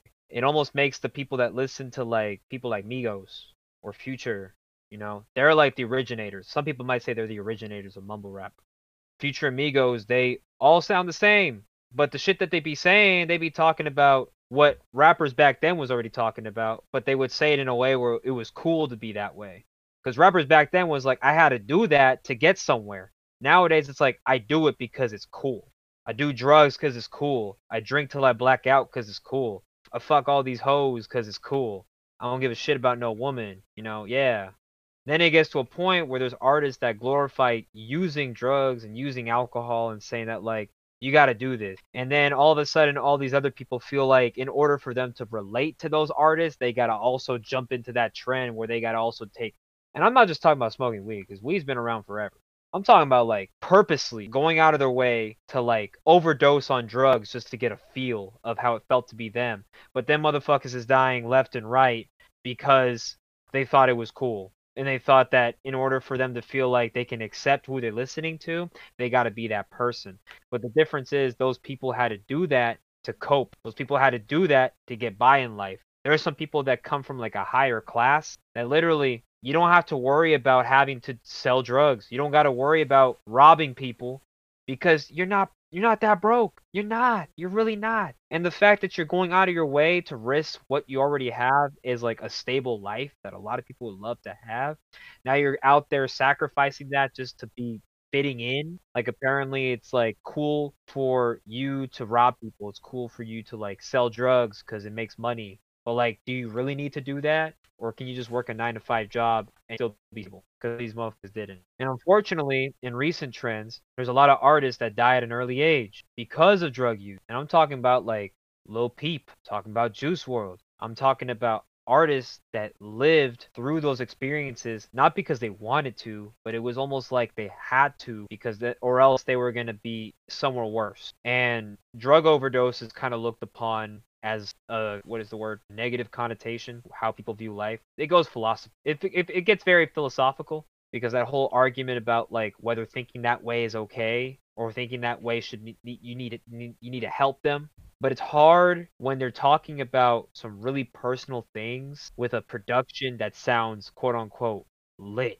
You can throw a bass line, you can throw trap beats, trap drums, you can make the song lit and make your car bumping and you like saying word for word, but are you really processing word for word? Because like a lot of us kind of overlook that.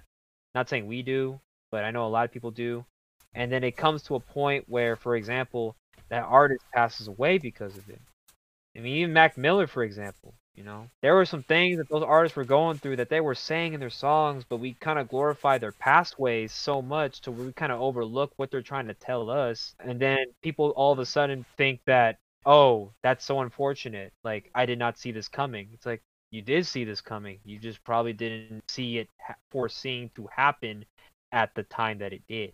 And it sucks that some of these kids will continue to follow this trend thinking that it's going to get them somewhere. And I'm not saying that they shouldn't, but recommend not to do that because then you ruin yourself over something that you don't want to be. Like, as much as I love my artists and the people I listen to, a lot of the things they've done, I'm not going to be proud of saying I want to do that too. I don't want to go to jail for robbing somebody. I don't want to sell drugs, even though that might be something that people in high school, even college, were doing. Like, I love the music, but like when you hear that shit, you kind of it hits you a little differently because you're like, holy crap, they're speaking out to you. They're trying to tell you that something's going on, but it's hidden from good production. It makes the song good. And it sucks because, like, I mean, I'm that same person too. I kind of overlooked some artists, like what they were saying in their music. And maybe I'm overlooking it because they're still alive. They're still doing tours. They're still present. And then it gets to a point where it's like, oh, they got arrested. Oh, they got shot. Oh, this happened to them. They got. Then you're like, what did you expect? I do want to kind of transition to maybe a question that I've had, and this relates to maybe the anime episode that we did prior. I have one, maybe a few like music hot takes that kind of relates to the last question that we just asked. If you guys have any like hot takes about music, maybe an artist, it may be a genre, whatever. If you don't like this artist, if you don't listen to their music or whatever, like why? And I'm gonna just give me up front if I'm just gonna because I asked, I'm gonna start this off. I don't really like Ariana Grande. I'm gonna just say it. I don't really care for her music at all. Like I'll listen to it and like I'll bump it.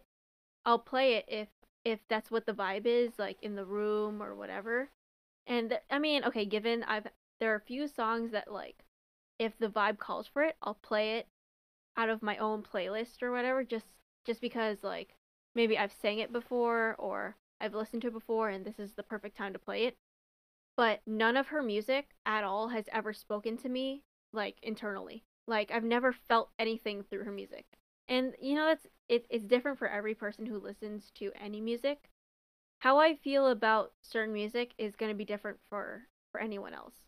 Like how I feel about pop punk or like screamo or whatever, it's going to be different for someone who listens to something maybe the complete opposite and doesn't like what I listen to. That's given or whatever. But that's my reasoning for how I may listen to Ariana Grande. Like none of her music has ever spoken to me internally or has ever moved my soul ever.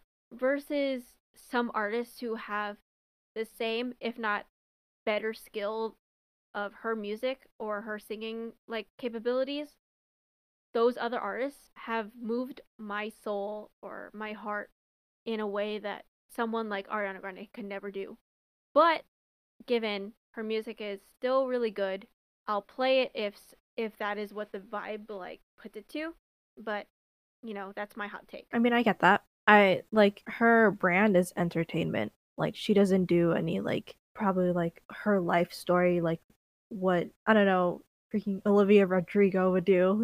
Like her style is just to listen to. It's not like it's not my life type of music, which I think there's a lot of artists that's out there right now where it's like it's not just Ariana Grande, where it's like, and not only just like her radio playlist, but also like her ballads as well. I think it's kind of sad just because she's such an amazing artist, and I feel like the music industry has changed her so much. Because if you saw her like on Broadway and like when she was still doing musical theater, not only is she singing differently, she acts differently, but like she's just a different person completely. Where now it's like it's about the money, it's about the views, it's about just getting people to listen. My whole thing is that her persona as of the last album or last few albums or whatever, how I interpret it is her reclaiming her own music career and her trying to become the artist that she wants to become.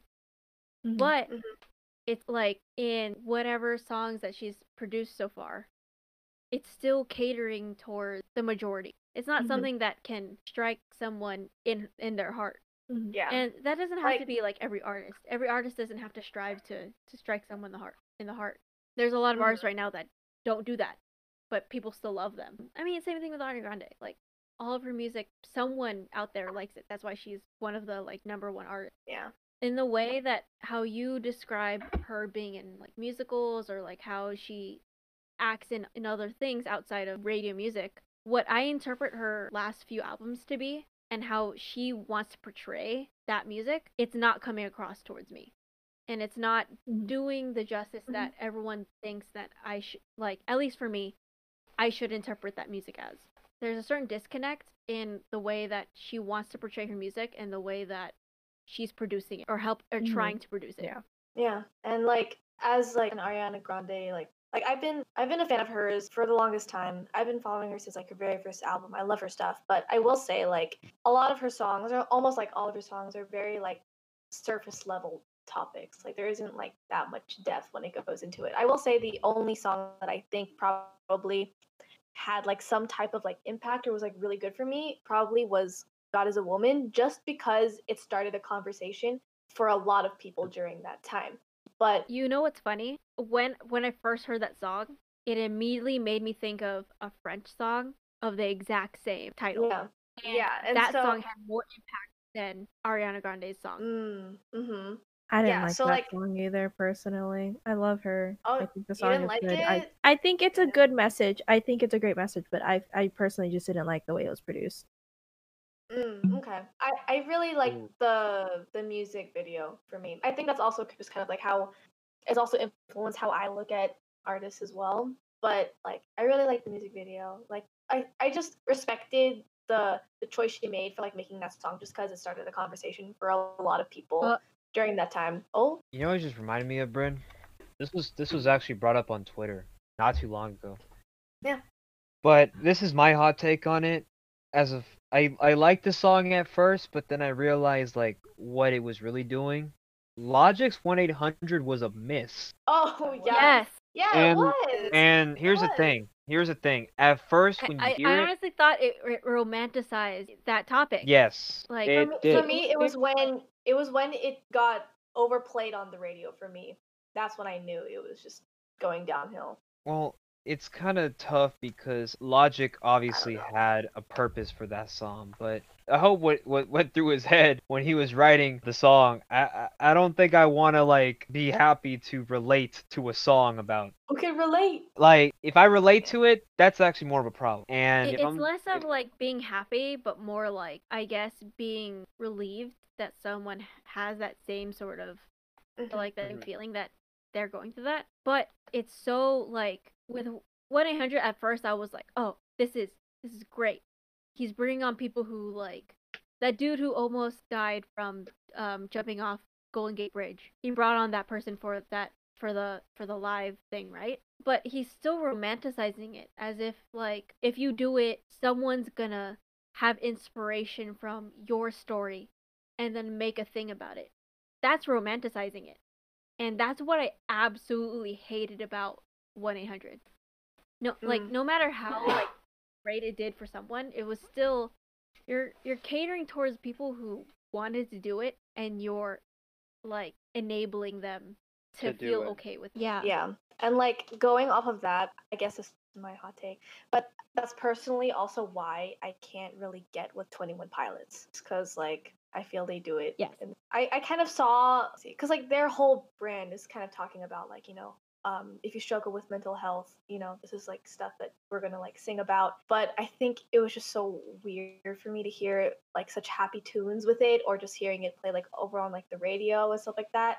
And then you'll have kids who are like, I saw this like in high school where like kids were like singing like, for example, like Stressed Out or whatever, or what is it, like Car Radio, is that the name of the song? And like they're singing about these songs, right? And they're talking about depression or like suicidal thoughts, and then like the same kids will face, let's say, like some minor inconvenience, and all of a sudden their mind immediately goes to that song and immediately does that. And it's like, you don't have to go there so quickly. That's just what you're exposed to, that you think that this is like, you think this is the lowest point in your life, and it's like it doesn't always have to be that way. Or like I just feel like there's just that that risk if you are listening to those things like all the time. That's like what you're going to be thinking of all the time. I just feel like 21 Pilots does that a lot, and it concerns me. I think if you're gonna take it on that note, I feel like at that point where it's not the artist, that's not on the artist, that's on the person that brought that image about the song to them. That's on their how they behold it, you know? Because if you say that with like the whole mental health thing, what about everything else that's talking about drugs? What about everything else that's talking about doing a bunch of stuff, you know? Where it's like, But I mean, I want to counter that. In the examples that you gave are very like separate. Maybe in terms of like mental health and then other things. I mean, there are a lot of artists who make songs that are inspired by fans who have passed on. And then the friends of those fans have communicated to those artists that the fan was a really big fan of that artist and that in certain times their songs have given them like an avenue to do better in life. But then just one thing had happened and then now they're gone. yeah, I think I get your point, and I think what I was trying to say is it depends on the person and how they use certain songs as a coping mechanism. Yes. You know, Okay, yes. There you go. where it's like I understand. Well, it's the same thing what you guys were saying earlier, where certain songs help you, but for certain people, but then other people it wouldn't. It like does the complete opposite. And I feel like that's not on the artist, you know? I think it is the artist's responsibility to keep it in mind that what they are putting out there, it could go either way. However, I still think it's not on the artist. I feel like you can't really blame the artist, not that you're putting blame on anyone, but you can't really fault the artist for that. I and Jess were talking about kind of relates to something Charlemagne the God said about Juice World that to this day just kind of I don't like the guy at all, and that the You're talking reason about why Charlemagne? yeah, Charlemagne the God.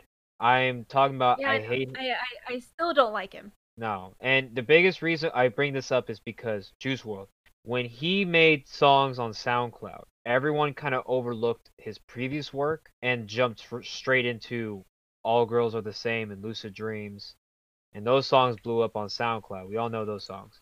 But then Charlemagne the God goes ahead and says Juice World is glorifying the topic of offing yourself. And I think Juice World is an industry plant because of that. As he was explaining his thoughts on that, he says that rappers like Juice WRLD the reason why kids are doing drugs, and he has no purpose at all with his music career. I think he's literally a joke to people that are trying to get out of that mindset, and it pissed me off to hear that because it's like he's not trying to tell kids to do it. He's telling the kids that he's doing it, and because of that, it's deteriorating himself. It was like a cry for his own help. The thing about Charlemagne specifically, and this is like a very small like thing. Charlemagne, in my eyes, is like an extremist when it comes to mental health because he himself experiences deteriorated mental health, and he's explained that in many interviews, in Patriot Act and in Breakfast Club and like other things. Like he's explained in several interviews or in several things where he's said something where it's like he has this view of mental health, and I agree to some point, but then when he kind of monopolizes it, that's when I stop listening to him. And that's how I view how he explains mental health and people who have suicidal thoughts or whatever. I don't know the Logic song, but based off of what everyone has explained so far, it kind of sounds like versus other artists, he's presenting something in a wrong fashion, right? I'm Yeah. And to Jess's point, like yeah, depending on the listener, like we all mentioned earlier, it's how you interpret it. But then if the artist is intentionally being irresponsible with the content that they created, to use Chainsmokers as an example, and it wasn't necessarily a song, but when they performed, Fool just decides to come out with like a poncho, and because like it's Cinco de Mayo, and like yeah, that's clearly an individual choice he made, and you know we're gonna get him for that because he's being well irresponsible, lack of a better word. Racist. You know, he is being racist, but like he's decided to take their platform and do something that maybe could be his true self, but then it's just that action of I can't think of another word for it, but just being irresponsible, abusing the ability that they have, not being conscious of the people watching or listening, right? And I think like to Mario's point with artists crying for help, yeah, I think that's something that I look over a lot. I was just listening to Genius Brain podcast with David So, and he was talking about this is unrelated to music a little bit, but that kind of cry Shout for out help. to you, David So. Yeah, If you want to sponsor us or like shout us out in any way, please do. We love you. On the episode, they were talking about like church and everything, but the guest that he had on was talking about how he straight up told his youth, not like a confirmation group, but just the people, the parishioners. He's like, "Yo, I have a drug problem." I know what episode. Yeah, you're I talking just about. listened. And he's like, "I need help," and then they made a rule that parish leaders couldn't be a part of the church who are using substances, so they put it in a contract. And he's like, "I'm gonna leave the church," because he still wanted to do drugs and everything. And then everyone just kind of like was like, "So who wants to say a prayer for him?" They didn't do anything to help him. So in that same kind of sense that I'm trying to connect to what Mario was saying, is like artists are putting It's very surface level. are putting stuff out to be like, hey, like, not I'm just trying to make a career, but there's something happening in my life and I'm trying to show you. But then, yeah, it's covered by a good production, a good beat, views. Yo, do you listen to this? Do you even realize like the words that you're regurgitating at a concert is just actually a cry for help? On another note, to a more lighthearted hot take, I think Mario knows where I'm going with this. But Hamilton, I do want to talk about Hamilton and the hype of it all. Like, okay, this is a very scary thing to say. It's very controversial in the Go musical ahead. theater world, by the way. It's I know you overhyped. guys. Not just that. Hamilton has done really good things for the musical theater world, for being POC, for immigrants everywhere. But I do want everyone to recognize that A, the story is still about a white man. Yes. And B, just as a side thing, yes, it is overhyped, and also it died in 2017. So everyone that keeps putting it up, everyone that actually that likes musical theater that's a theater person is always like, God, stop, please. We already went through all of 2016 and all of 2017 of just everyone just nonstop singing it and nonstop just quoting it. And now that it's on Disney Plus and everyone has seen it, by the way, I haven't seen it for this exact reason. I've been pushing it away because at this point I've been so I don't want to see it because everyone keeps talking about it, But Hamilton. I just want to say, as someone who only got into it as of 2018 to 2020, that's it's exactly because how I interpreted it is how I assume everybody else outside of musical theater stands has gone into it. And it was because of the accessibility of Hamilton through Disney Plus or through YouTube or whatever. There's a certain availability to Hamilton within the last few years where that's when the resurge of it has come up. And I assume that anybody who's into musical theater or theater or plays or music or dance can assume the same thing, because there was a point I think in 2017 where one of my closest friends tried to get me into Hamilton. I'd never heard Hamilton in my life, and he was trying to assimilate the idea of Hamilton to me in terms of what inspirations Hamilton took from for certain songs. Like for the Schuyler Sisters, it was Destiny's Child or SWV or something like that they took their inspirations from. He was trying to relate to that to me, and I was don't know. Mm-hmm. But then when it came out in 2020, right? In July 2020? Yeah. Mm-hmm. That's when I became obsessed. There's a lot of memes, a lot of TikToks that do the exact same thing. That dude who made his whole TikTok, he became famous for his TikToks on people who just listen to Hamilton, and he's singing all these short little snippets of Hamilton songs. I assume that everybody who just assimilated to Hamilton has that exact same experience as I did. Because I'm not a musical person, really, at all. Mm-hmm. Only for very certain things, like Lion King, Wicked. Mm-hmm. The very popular things that if you want to see it, you go see it. Not for things that are Book of Mormon. I don't listen to anything musical outside of that.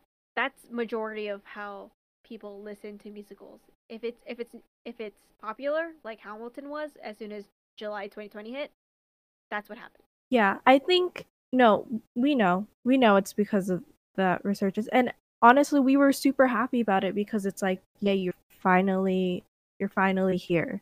You're finally understanding like there's this side of a musical theater that's here. But also I think that's part of the problem where it's like, as you said, your friend like trying to get you into it. I think a lot of us were like, you should listen to this. I think you'd really like it, but we were shut down. We were shamed for it, you know? And then now Yes. everyone is super overhyping it to the point where we're like, just stop, please.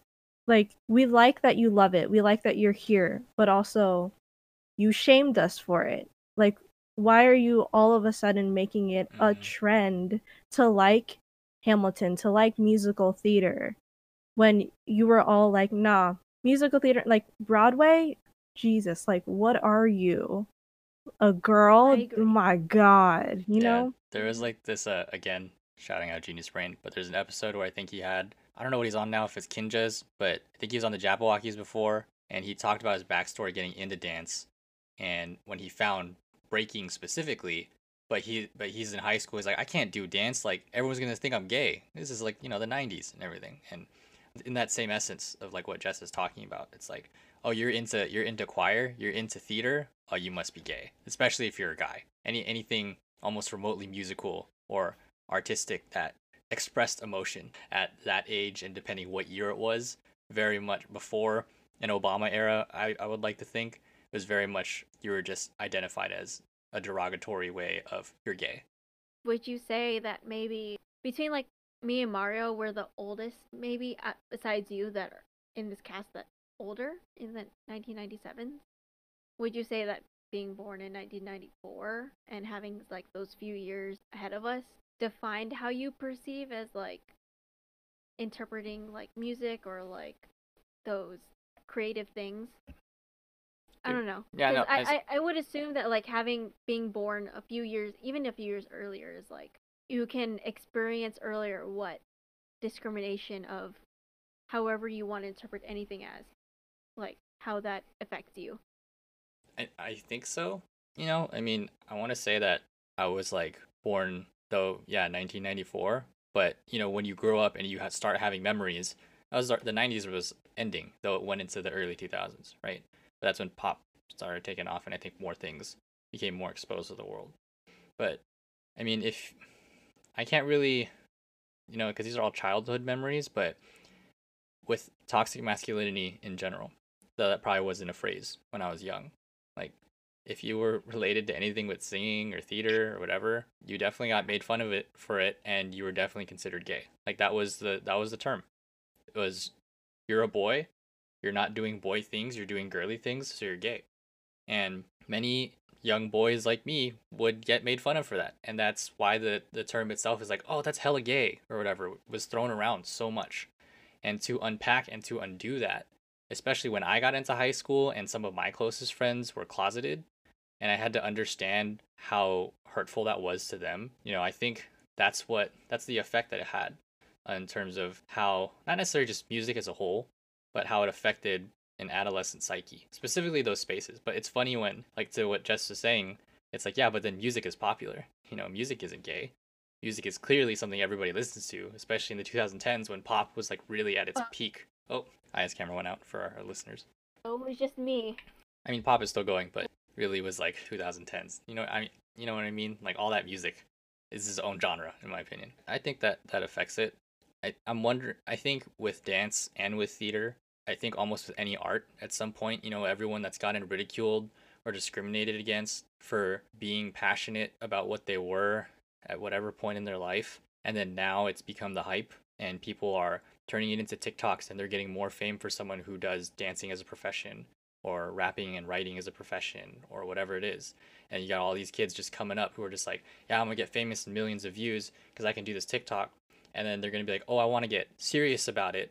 They try to get serious, and then they meet a professional, and it's like, oh, well, that's where it stops. It either stops, or the individual is like, I'm going to take it a step further because I want to practice to actually join you in this battlefield of art, whatever. But I don't know if it ever really gets to that point.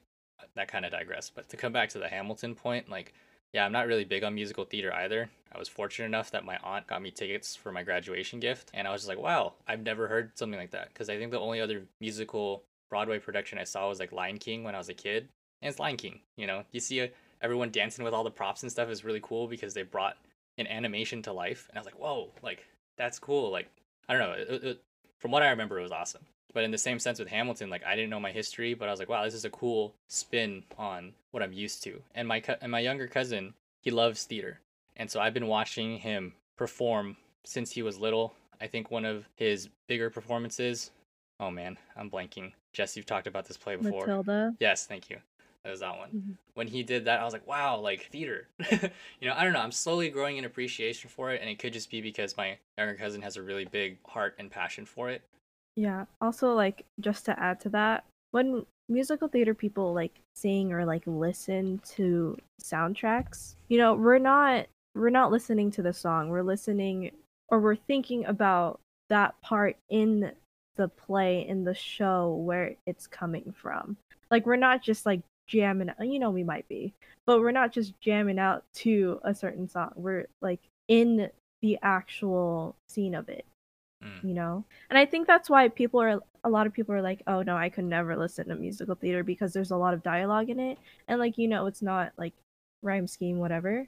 It's more like just dialogue to each other in music.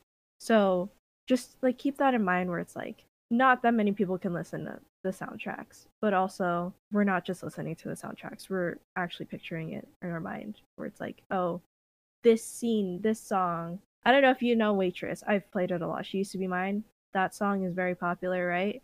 Because Sarah Bareilles wrote it. That song is good by itself. And, like, you can listen to that song by itself because it was written by, like, this artist that doesn't do Broadway. But when you know the show, when you have seen the show, know what part that's in, it's that point where it's like, it breaks your heart. You're not there to listen to it. You're there to be in that scene.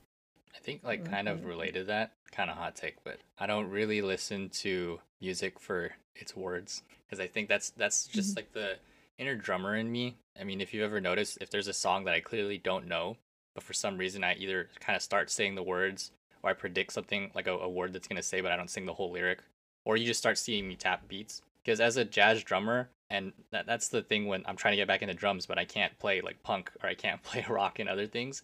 Because as specifically a jazz band drummer, you have to learn how to predict. You have to learn when someone's going to do something so you accent them, because there's always a supportive role. So whenever I listen to music, I tend to listen ahead. I'm like, oh, they're probably going to say this word because it goes along with that.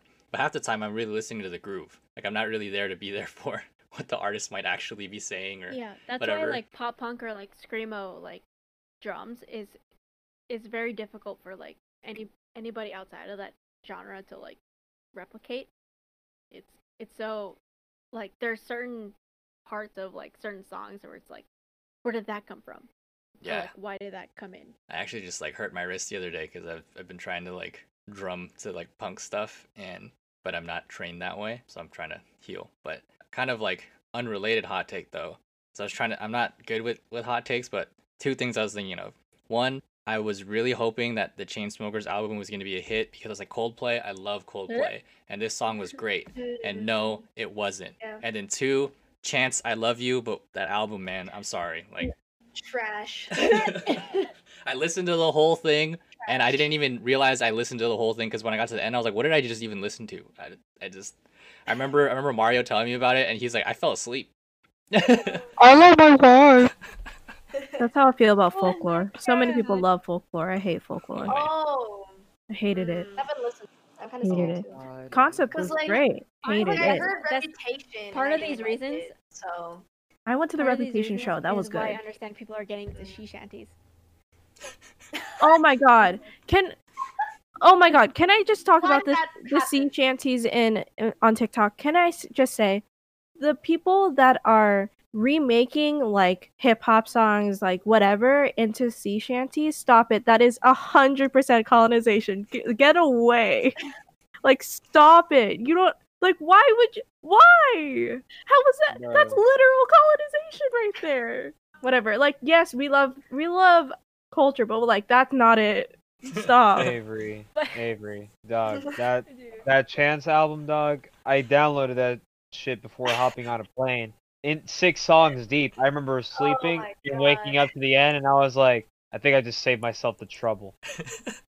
I didn't Yeah, want to listen to man. the rest. Yeah. The Oh, only man. the only song that people brought out of that album was probably Hot Shower. And 'Cause the- It's not even a Because good the song. baby saved his Hot life. Shower was like I know. Hot water, hot And then shower, that hot like trash. sexual song that came out of that album, I couldn't get into it because it was Chance's like super high voice, and then it was supposed to be like super sexual, and I was like, I'm can't. super soft. Yes, and it wasn't like how how people interpreted Juke Jam, Juke Ah. Jam. because there Juke was Jam. like a certain like yes. So good. sensual, not sexual. I mean, it is sexual, but like sensual, like Mm. vibe that everyone got out of Juke Jam. Versus like that like club sort of like stripper song that came out of that album that Hot Shower was also in. Everybody like at least on Twitter was responding with like a sleep gif. Nobody liked it. Sorry not to bring it back to Hamilton, but like if you like Lin-Manuel Miranda, okay, first of all, stop. If you like Hamilton and you're making Lin-Manuel Miranda a meme, just stop, leave, stop. How could you? Like he literally made it happen, and also because you're saying he can't sing or whatever, like you. Yeah, a lot of Yeah. people who like make musicals can't sing. Yeah, They just Yeah. know music. he played it himself because he knows he can make the role happen. You know? People and then the people who like brought on talent, they weren't bringing on people to replicate Lin-Manuel Miranda. They were Mhm. just bringing on people who can be Hamilton, Yeah. like as a character. That's it. Exactly. But also, if you like Hamilton and you actually like Lin-Manuel Miranda and like you were on the Moana hype, yeah, You're I right. feel like Moana's good. He only wrote like half of the song, but and he I wasn't. know which I one. wouldn't say he was like qualified to make that kind of music, in my opinion. I Because agree. It was like he's Latinx. Mm-hmm. He's not Pacific Islander. Yeah. Yeah, I think that's why he didn't write most of the songs. I think he was just a producer on it. But also, he was there for the name. He was there for the hype. But also, if you actually like his stuff, don't stop at Hamilton, please. He has written so much more. He's gotten listen If to In anything, the Heights Heights. is like Yeah, was I way really better. want to. I In want to the see that. Heights, I'm so Listen to excited. In the for that. Heights. I'm I'm so I am excited. so I'm excited for so that. excited. And that oh, it's so good. Like and Anthony true Ramos, Jesus Christ, American love. anthem. Yes. American. Also, if you want like a short intro, listen to 21 Chump Street, please. Yes, it's 15 yeah, minutes yeah, yeah. long. You It showed is me that so one good. time, Jess. It was so cute. It's I love good.